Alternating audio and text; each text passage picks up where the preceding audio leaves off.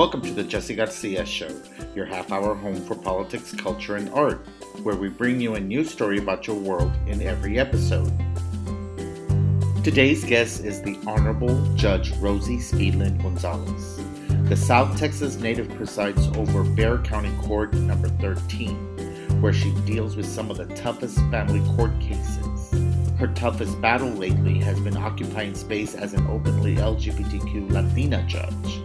We'll talk about how she navigates those hurdles and what advice she has for those who want to follow in her footsteps. Thank you for following the Jesse Garcia Show on Twitter, Facebook, and Instagram. For more information about the podcast, visit jessegarciashow.com.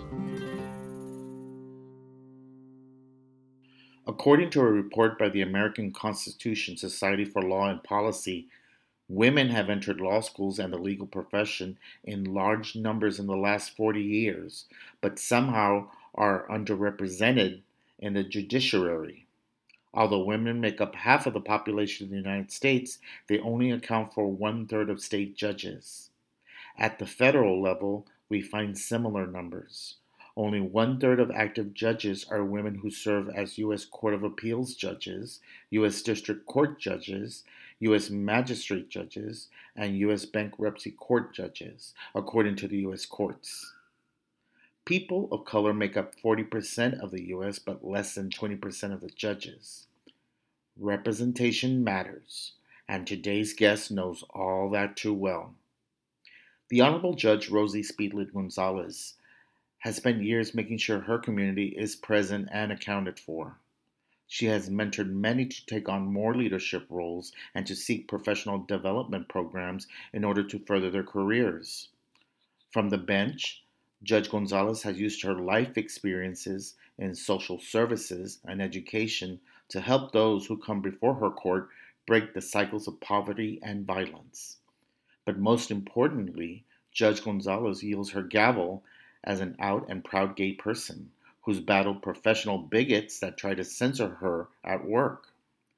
Judge Gonzalez, the first openly gay judge elected in Bexar County, which encompasses San Antonio, Texas, decided to post a rainbow pride flag at the bench for formal proceedings in her courtroom.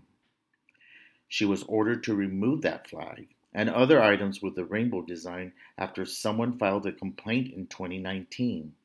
They alleged the displays were in violation of the Texas Code of Judicial Conduct. The Texas Commission on Judicial Conduct ruled that the display perceived partiality on behalf of the LGBTQ community.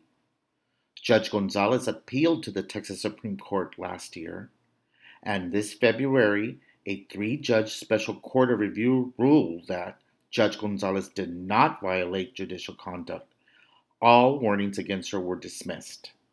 Now, let's hear from the woman who stood her ground against Texas bigots and won. She spoke to the Jesse Garcia Show prior to the Texas Supreme Court ruling. Now, all rise for Judge Rosie Speedlin Gonzalez. I want to welcome to the show an amazing, out and proud public servant who broke glass ceilings and charted new territory as a county court judge in Bexar County, Texas, the Honorable Rosie Speedlin Gonzalez. Welcome to the show, Judge. Thank you for having me, Jesse. Es un placer, and I'm honored to be here with you tonight. It's an honor for me. Like we were talking earlier, you not only come from like my hometown of Brownsville, Texas, in La Frontera, but you also are a Homer Hanna High School graduate. I sure am, and I'm a proud one too. Yeah, so it just warms my heart to know that someone in this position started out from the same public school network that I came from. So thank you so much for coming on the show. And I wanted to bring you on the show because you have such an interesting story, and I want folks to understand how you got there, and hopefully you can inspire some folks. Tell us your journey about growing up in South Texas and what made you get into the legal profession. Well, you know, I was born in Brownsville, Texas in 1965 at Mercy Hospital to Raul Gonzalez Rios and Alicia Gonzalez. And my dad was a Mexican national, and he was an aduanal, a Mexican federal. He worked in customs, and he had a second grade education, but By the time he was done with his career, he worked for the Mexican government for over 40 years. And my mom was originally from a place called El Ranchito, which is a very small agricultural community that it's actually El Calaboz that's located between El Ranchito and La Paloma on Military Highway along the banks of the Rio Grande River. And La Paloma and El Ranchito sit between San Benito and Brownsville, Texas, and South Texas. And she graduated from San Benito High School in 1950, grew up in the shadow of World War II. My dad was Mexicano, as they say, hasta las meras cachas. He refused to speak English to us. And my mom was a product of the World War II patriotism movement, and she was very much a proud American. And she refused to, she refused to speak Spanish to us on a regular basis. So my brother, I only have one sibling, Herman, and I grew up in, for lack of better words, a very bipolar home. We had my dad who only wanted to speak Spanish to us, and my mom who only wanted to speak English to us, and lower education, higher education, but they chased the American dream and they provided for us very well. My mother brought us up by a lot of example. She went back and got her college degree in her 40s. Not only did she get her bachelor's, she got her master's in 5 years and graduated summa cum laude. And when people would ask her, what are you doing? You have young kids at home. Why are you going to night school? You work all day. And she said, I can't tell my kids that education is the most important thing for them unless I show it to them. Tengo que ser el ejemplo. I have to be the example. And she was, both our parents were great examples of how hard work and education, and as my mom would say, con Dios y ganas, todo se puede. And just focusing on achieving that American dream. And, I love where I grew up. As you know, we had Mexico 10 minutes in one direction and the beach 20 minutes in the other direction. Beach, South Padre Island. Yes. You couldn't ask for anything better. Absolutely. So I believe I had one of the best upbringings that anybody could have. I had great parents.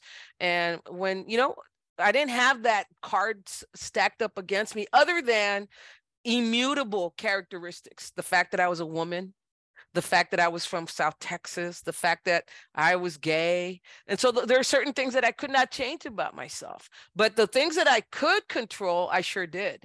And that was how much I put into my education, how much I developed my profession. Being a judge is my third profession. And so I started out graduating from college, going into graduate school, and dropping out of graduate school from St. Mary's University, and ended up 11 years of social work or social work fields before I decided. Yes. Amazing. And I held, I remember right out of college, right after I dropped out of graduate school, I ended up working at the Southwest Neuropsychiatric Institute for Kids. And it was a lockdown psychiatric hospital for children, anywhere from ages 2 all the way to 18. And I was there for 2 to 3 years. And then I left there and I was a community emergency assistance program director for Catholic Charities. And then from Catholic Charities, I went to the communities and schools where I was a gang counseling facilitator at Harlandale Independent School District here in San Antonio. And from there— gangs were such a problem in the 90s in San Antonio. Oh, absolutely. They were being pulled out of the regular classroom settings and put into portables because they were so disruptive. And so I was like a resource staff for the teacher to help change those behaviors by those self-proclaimed gang members. And then I had to train them with job skills and place them in jobs for the summer and supervise them. And I left there and became the youngest program director at the Mexican American Unity Council here in San Antonio, where I ran a multi-million-dollar program for at-risk youth, 12 to 15, that had experimented with drugs at some level. And we taught them resiliency skills based on a database, science-based study that was done in Hawaii over a 20-year period by a couple known as Wolin and Wolin. And all that research that we did catapulted me to Travis County, where I was hired by the Travis County Juvenile Department, and I was an ISP officer there, gang officer. ISP means intensive supervision probation, and I helped develop their diversion programs for adolescents. And I had 3 specialized caseloads. I had sex offenders, Spanish-speaking offenders, and felony offenders. And I was there for 2 to 3 years before my dad fell ill. And my mom asked me to return back to Brownsville to help her because she was still working as a counselor at Garden Park Elementary School. And I went down there for about 1.5 years, and I ended up going back to Hannah High School, where I was what they called back then a long-term substitute teacher for teachers that for some reason or another could not come back for like a semester. It was a medical issue or something else. And I ended up teaching special ed and sciences. And while I was down there, my mom's like, hey, have you ever reconsidered this dream we had when you were younger that you'd be a lawyer, and we need more money to help take care of your dad? And okay, Mom, I'll apply to law school. And I applied at my alma mater. It was the closest law school to Brownsville, and I got in.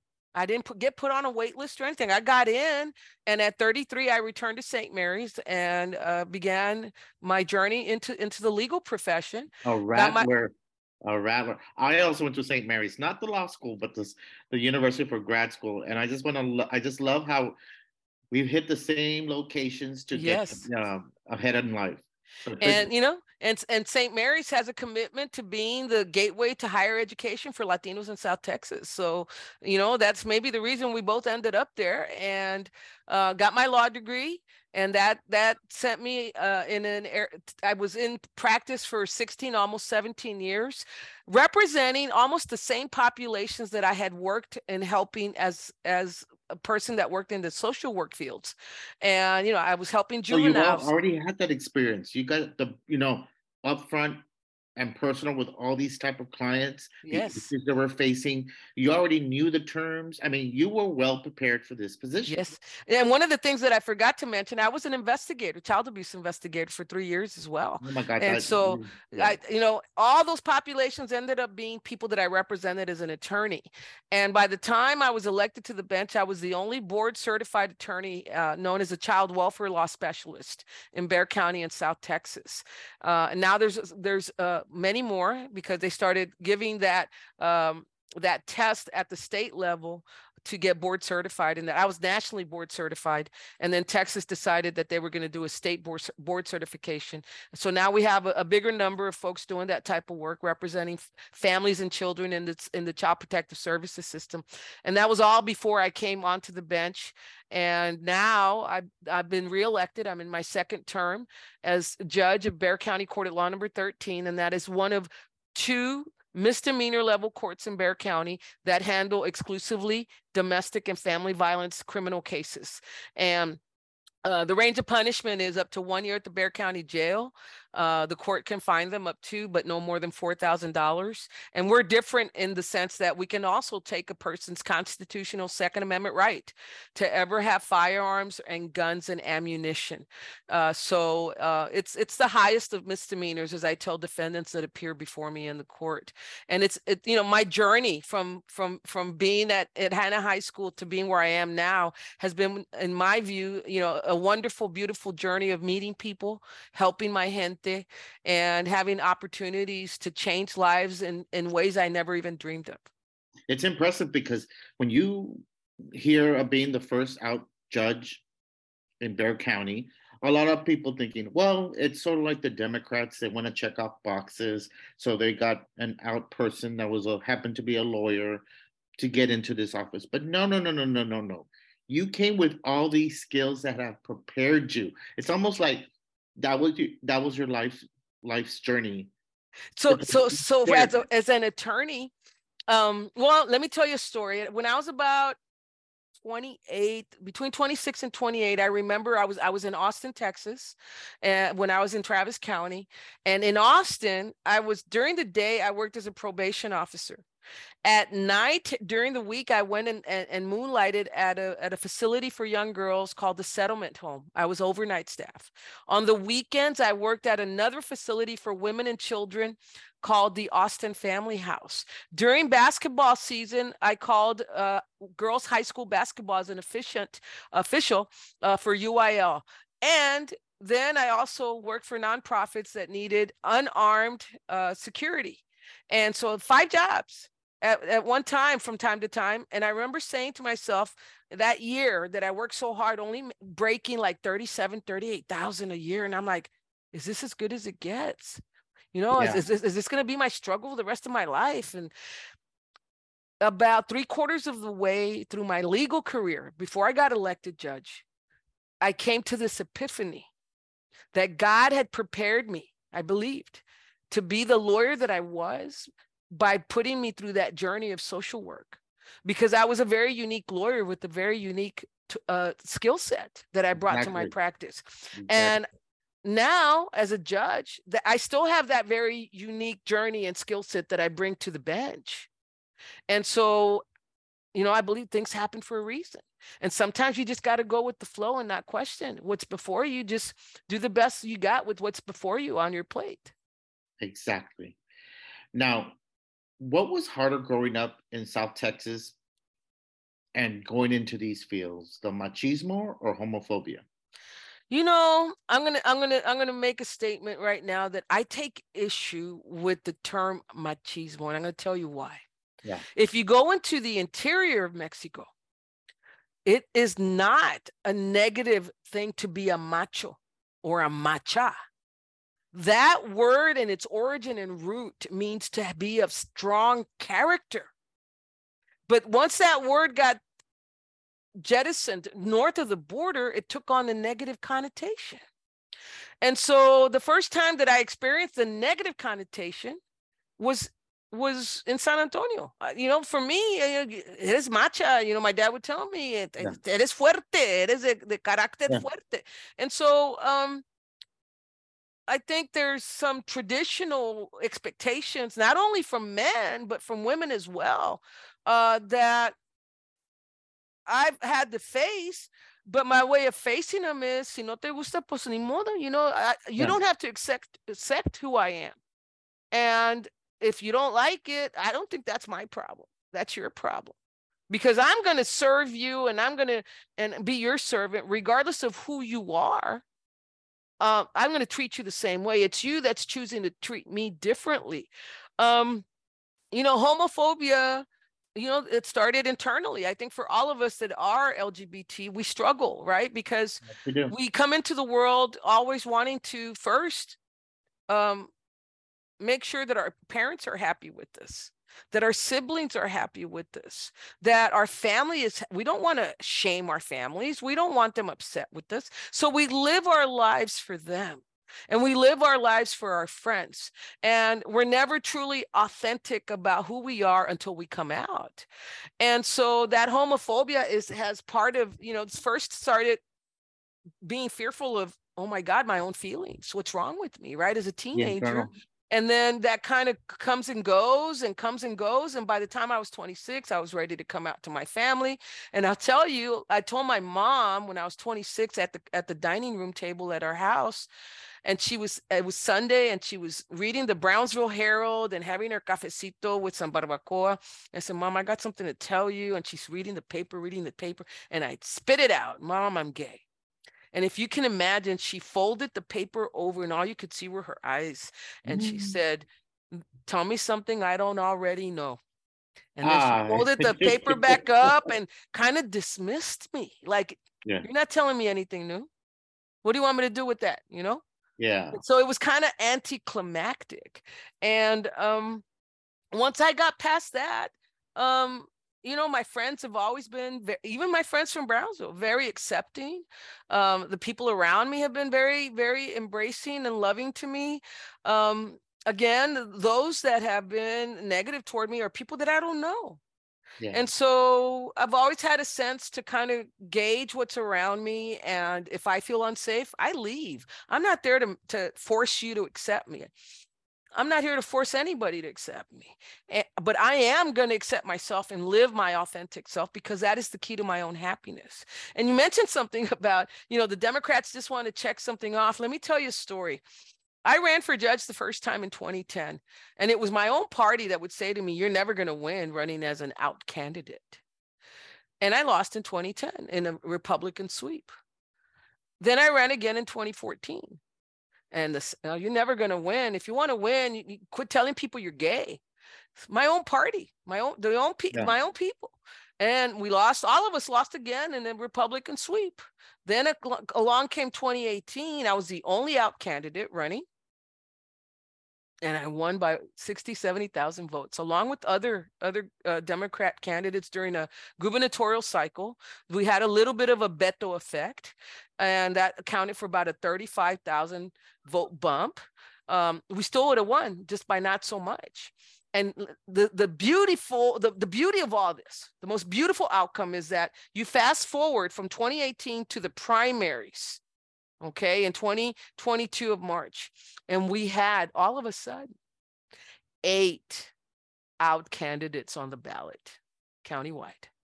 And now, as I sit here, I can tell you that there are 4 out lesbians on the bench here in Bexar County, not just me anymore. I'm not alone. But all it took was 4 years to make that change and to have a whole different perspective about what our elected officials can look like. Your elections have been decisive. Looking at your record, you beat your opponents like 56, 57% of the vote in the primaries and the general election. What's your secret? One of the things that first of all, I always tell people if they're thinking about running for public office, one of the biggest mistakes that young candidates or inexperienced candidates make is they just jump into it. They don't prepare themselves. They don't go to campaign school or candidate school. They don't understand the process of, well, what's the number you need to reach to win. They don't understand the demographic breakdowns of the individual precincts of their county. And so my advice to them is prepare. Study, go to a campaign school, go to 2. I went to 3. I used to consult with candidates on what to do to get their vote out and what kind of messaging to do. And so I brought all of that to my own candidacy. And in 2010, I did some fundraising. I hated fundraising because for me personally, I don't believe that from the judicial branch, we should be accepting any money from anyone. From my personal view, that taints the robe. And I did fundraise in 2010. I hated it. I was told I had to fundraise in 2014. I hated it. I didn't. I refused to take any contributions in 2018 when I won. And I've refused to take any contributions since. And I believe from what I hear from the constituents, they believe I'm a candidate with integrity because I don't take any money and I am running for judge. And that's one of the keys to my success. The other key is that I have a partner, a wife, Dr. Rosie Speedlin Gonzalez, who grew up in a political family. Her mom was Justice Phyllis Speedlin Weatherman. And Phyllis, my mother-in-law, sat as a district court judge, and then she retired when she was a justice on the 4th Court of Appeals. And so Stacy grew up going to political events. So I had a spouse that ran right along me and understood the dynamics of what I needed to do and what I needed to say and how I needed to say it and how I needed to reach out to my constituents to get the vote out, because she had been raised in that climate. And I'm not one to nomás, as they say, pelar el diente and say things just to get your vote. And people know that. And I'm very forthright. I take a lot of pride in the fact that I try to be as honest as I can with people. No me quedan pelos en la lengua, as they say in South Texas. Sometimes I'm told I'm too rough with people, or I hurt their feelings. And so my response to them has always been, I'd rather hurt their feelings now than have to explain to them later why I lied to them. And again, that's not my issue. That's their issue. If they can't handle the truth, then I don't know what to tell them. But I will always, always give you my most honest opinion, and I will always try to help, if I can, anyone that comes to me and seeks guidance or seeks assistance in whatever path they're walking. Yeah, you have made it known that you're gonna be who you are in your most authentic self. You were once in the center of controversy because you decided to put a pride flag in your courtroom alongside the Texas flag, the American flag, and people got so upset and it became a thing. What did you walk away from that experience? Because you made some headlines of people that were trying to censor you and sort of like shame you for doing that. And I think anyone that's a member of the LGBT community can say shaming has been a tool used to control us. Yes. And so I refuse to be shamed about it. And there was a conversation with a fellow judge at the time who said to me, "Hey, so and so wants you to take the flag down," and he finds it repugnant, was the word used. Yes. And I said, "Judge so and so, I'm not taking it down until the Commission on Judicial Conduct forces me to take it down." Well, that ended up coming to pass. They send me a letter: if you don't take it down, we're going to fine you, and we could ask that you be removed from the bench. So I took it down. And actually, I didn't take it completely down because I have my door that you can see. You can't see it on the podcast, but it sits right outside my chamber's door. And for anybody who comes to see me, I can have it there. They just wanted it out from behind the bench. And once that grew, it wasn't just about the flag. The Commission on Judicial Conduct has the power to self-investigate. And so they started going through my posts and talking to people. They found out I had a robe on with a sarape strip across, a very half an inch sarape strip that went across my chest. Not rainbow colors, just had a lot of colors in it. Had a lot of colors because that's our culture. But they said I could not wear that robe because of the quote unquote rainbow colors on it. I had a pen that was colorful. Didn't have the pride flag colors in the same order. It even had different colors in it. But they saw a photograph of it and they said, "You can't use that pen on the bench." My mouse pad was a mouse pad that was a pride flag. They said, "Put your mouse pad somewhere else. Don't have it on the bench." And so there were all these things that I couldn't do anymore. And after consulting with my attorney, Deanna Whitley, we felt that they had overreached in their directive to me. So we appealed their decision. And we went before 3 appellate justices at the Texas Supreme Court last June of 2022, and pled our case. And they had 90 days to give us an opinion. That's July, August, September, no opinion. And my attorney said, "What do you think's going on?" I said, "Well, they probably don't want to tilt the scales in either my favor or my opponent's favor. Let's see what's going on right after the election in November." So November comes and goes. And at the beginning of December, my attorney says, "What do you think we should do? We still don't have an opinion." I said, "Let me research this." That's when we found out that their opinion should have been rendered 90 days after our hearing back in June. So I should have had an opinion in September. So she sent a letter and to the powers that be asking where the opinion was, and did not get a response. So we filed a motion. And so the motion was filed earlier this month. And so we're waiting to see. We're still in the midst of the controversy. So we're waiting to hear what the opinion of these 3 justices will be as to whether I can go back to putting the flag behind me, or can I wear that robe? Can I use my pen? Oh, there was also a pair of glass frames that I could not use. Oh my God, they got really petty. They got really petty. That's a good word to use. But so we're waiting to hear if they overreached. Do I get the flag back in the courtroom? We haven't heard. And in my opinion, I talked to my attorney about it. I said, when you're not doing what you're supposed to be doing as a judge, if I were a judge that didn't render an opinion in 90 days, I could be grieved for that. Yes. And so I said, Dee Dee, Deanna, why aren't we grieving them now? And she goes, well, let's take her time. So I have an attorney, and I'm going to follow her opinions and recommendations, and we'll see. As soon as I find out something, Jesse, you'll be one of the first people I call to inform you what the result is. I would love to know. Your work, because of what you've shared your history, your work deals with a lot of family issues.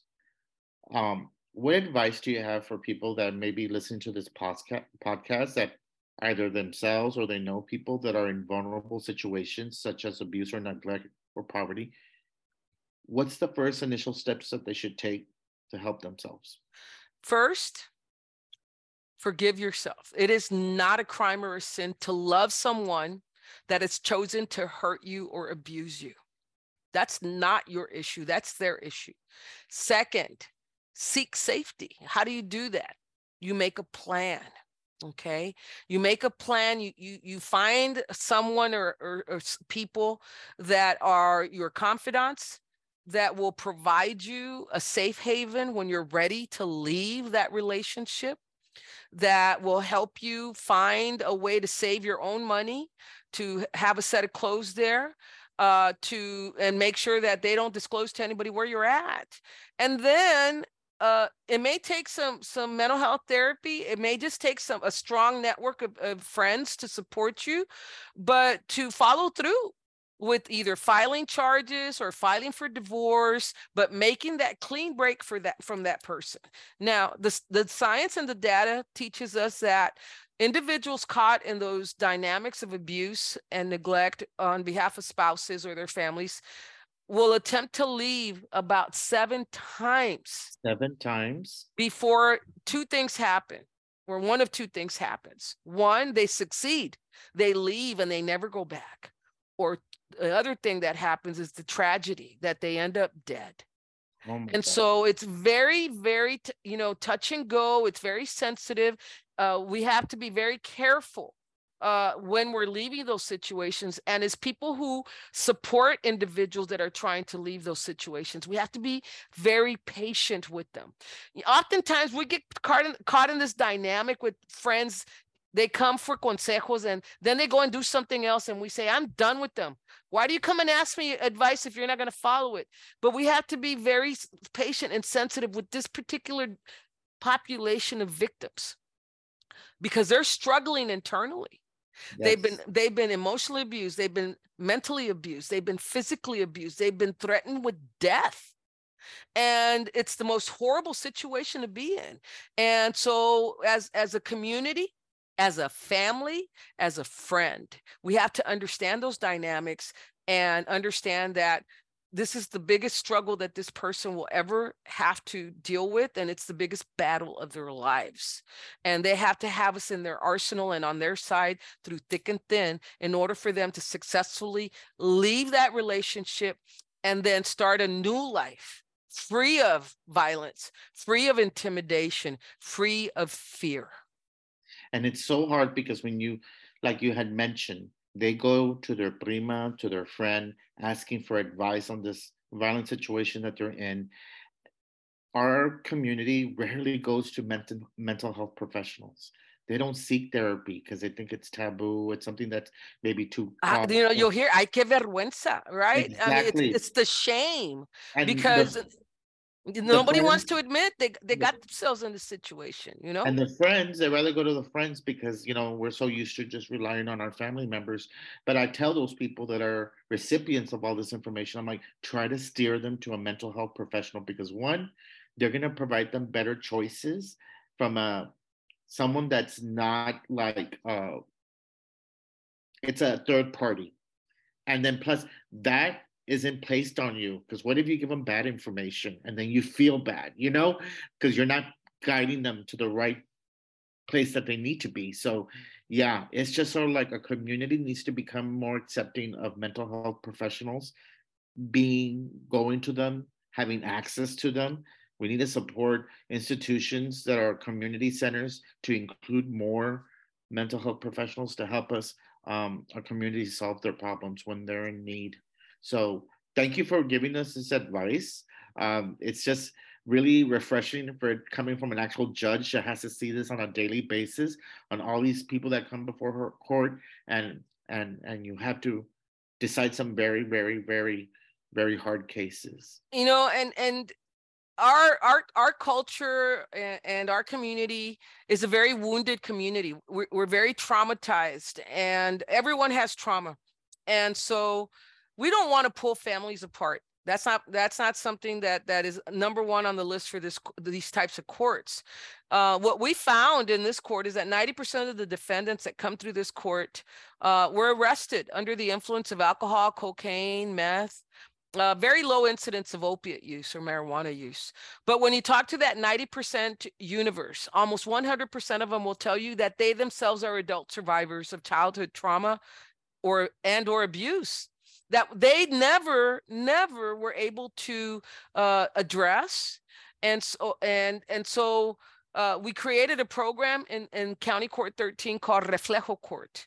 And that Reflejo Court offers first-time offenders of family violence who want the help, because the science also shows that if a person doesn't want to change, they're not going to change. So they have to want to change. And we offer them trauma healing. We offer them sobriety. We offer them employment and housing. And they have 1 to 2 years to finish the program. And if they finish the program successfully, then their case is not only dismissed, it is also expunged. And that means their record is clear of even any arrest. And that means that they are not limited. They actually get a second chance at life, because those folks that come into the criminal justice system and don't do this program and enter into some probation deal, a plea deal, or are found guilty of the offense, guess what? The law says they cannot ever be primary conservators of their children. They're disqualified from financial aid. It affects their ability to lease or rent housing. It affects their ability to enter certain professions. And it also affects their right to have a firearm, a gun, or ammunition to protect themselves. So we create this subculture of people that are uneducated, they're unemployed, they're angry, and they're vulnerable.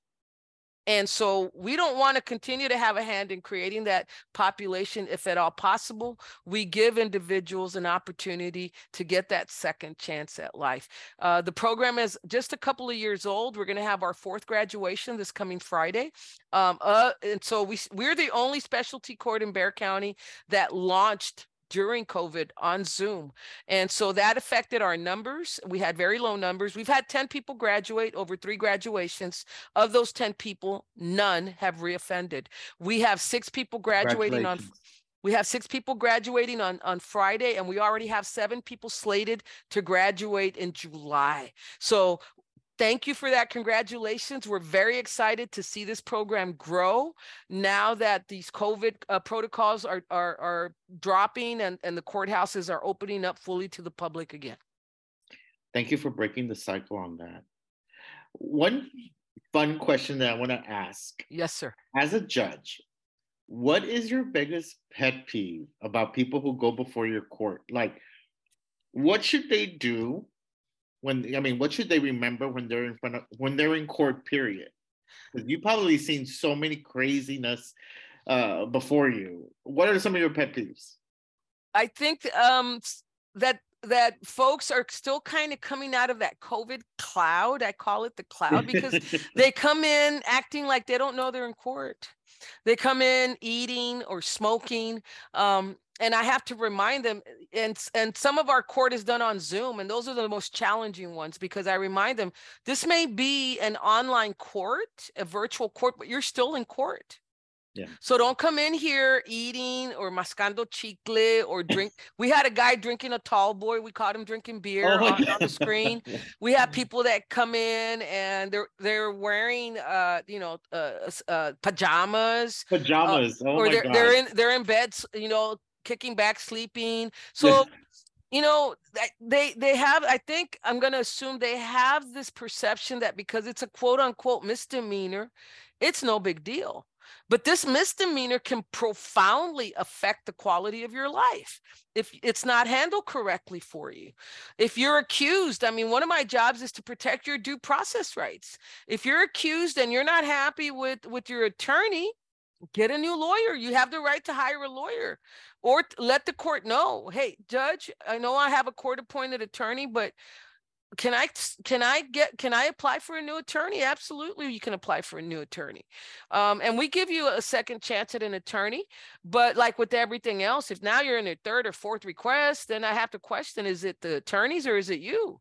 You know? And so there's a lot of ways to improve the quality of your appearance in this court. And when I say appearance, that means showing up, but it also means the way that you look and the way that you talk to your attorneys and to the court.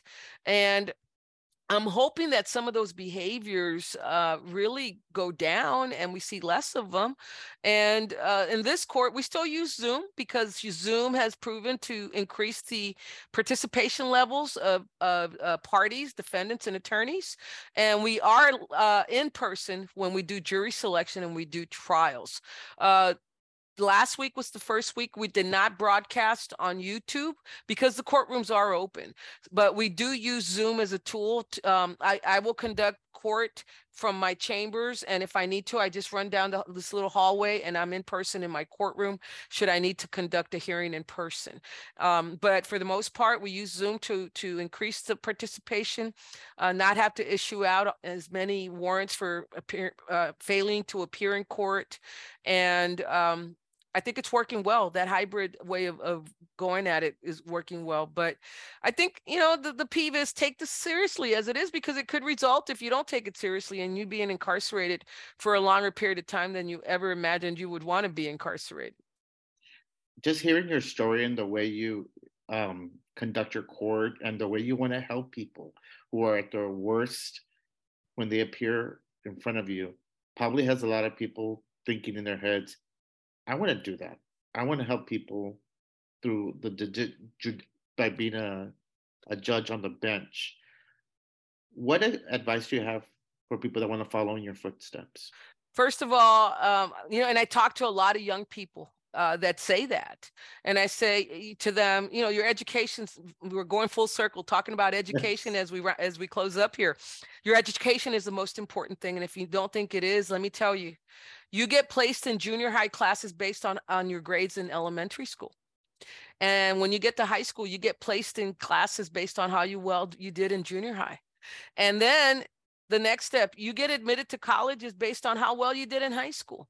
So you really have to put a lot of effort in making sure you perform well educationally. And for college, you know, you will then have to take an LSAT, a law school admission test, to see what law schools will accept you based on that score and based on your undergrad GPA.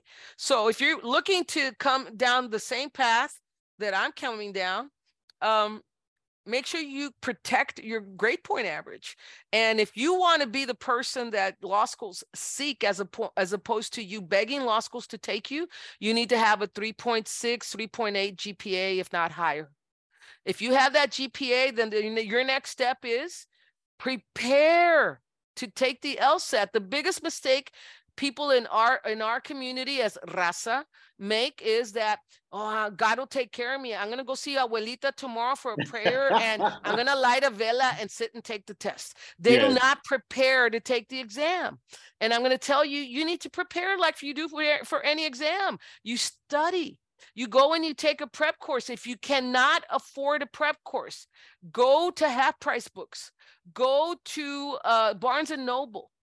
Go to Book People and go to the test book section and buy out every version of an LSAT prep book. And you start diving into that book on your own. It's going to take your discipline to spend, and you build up your stamina. Start with 15 minutes doing tests in the book and grading it, and you build up to a half hour, and you build up to an hour until you can sit there every Saturday between the time you started and the time you take your tests for 8 hours in front of those books, diving into those books and doing questions and repeating the questions and repeating the questions.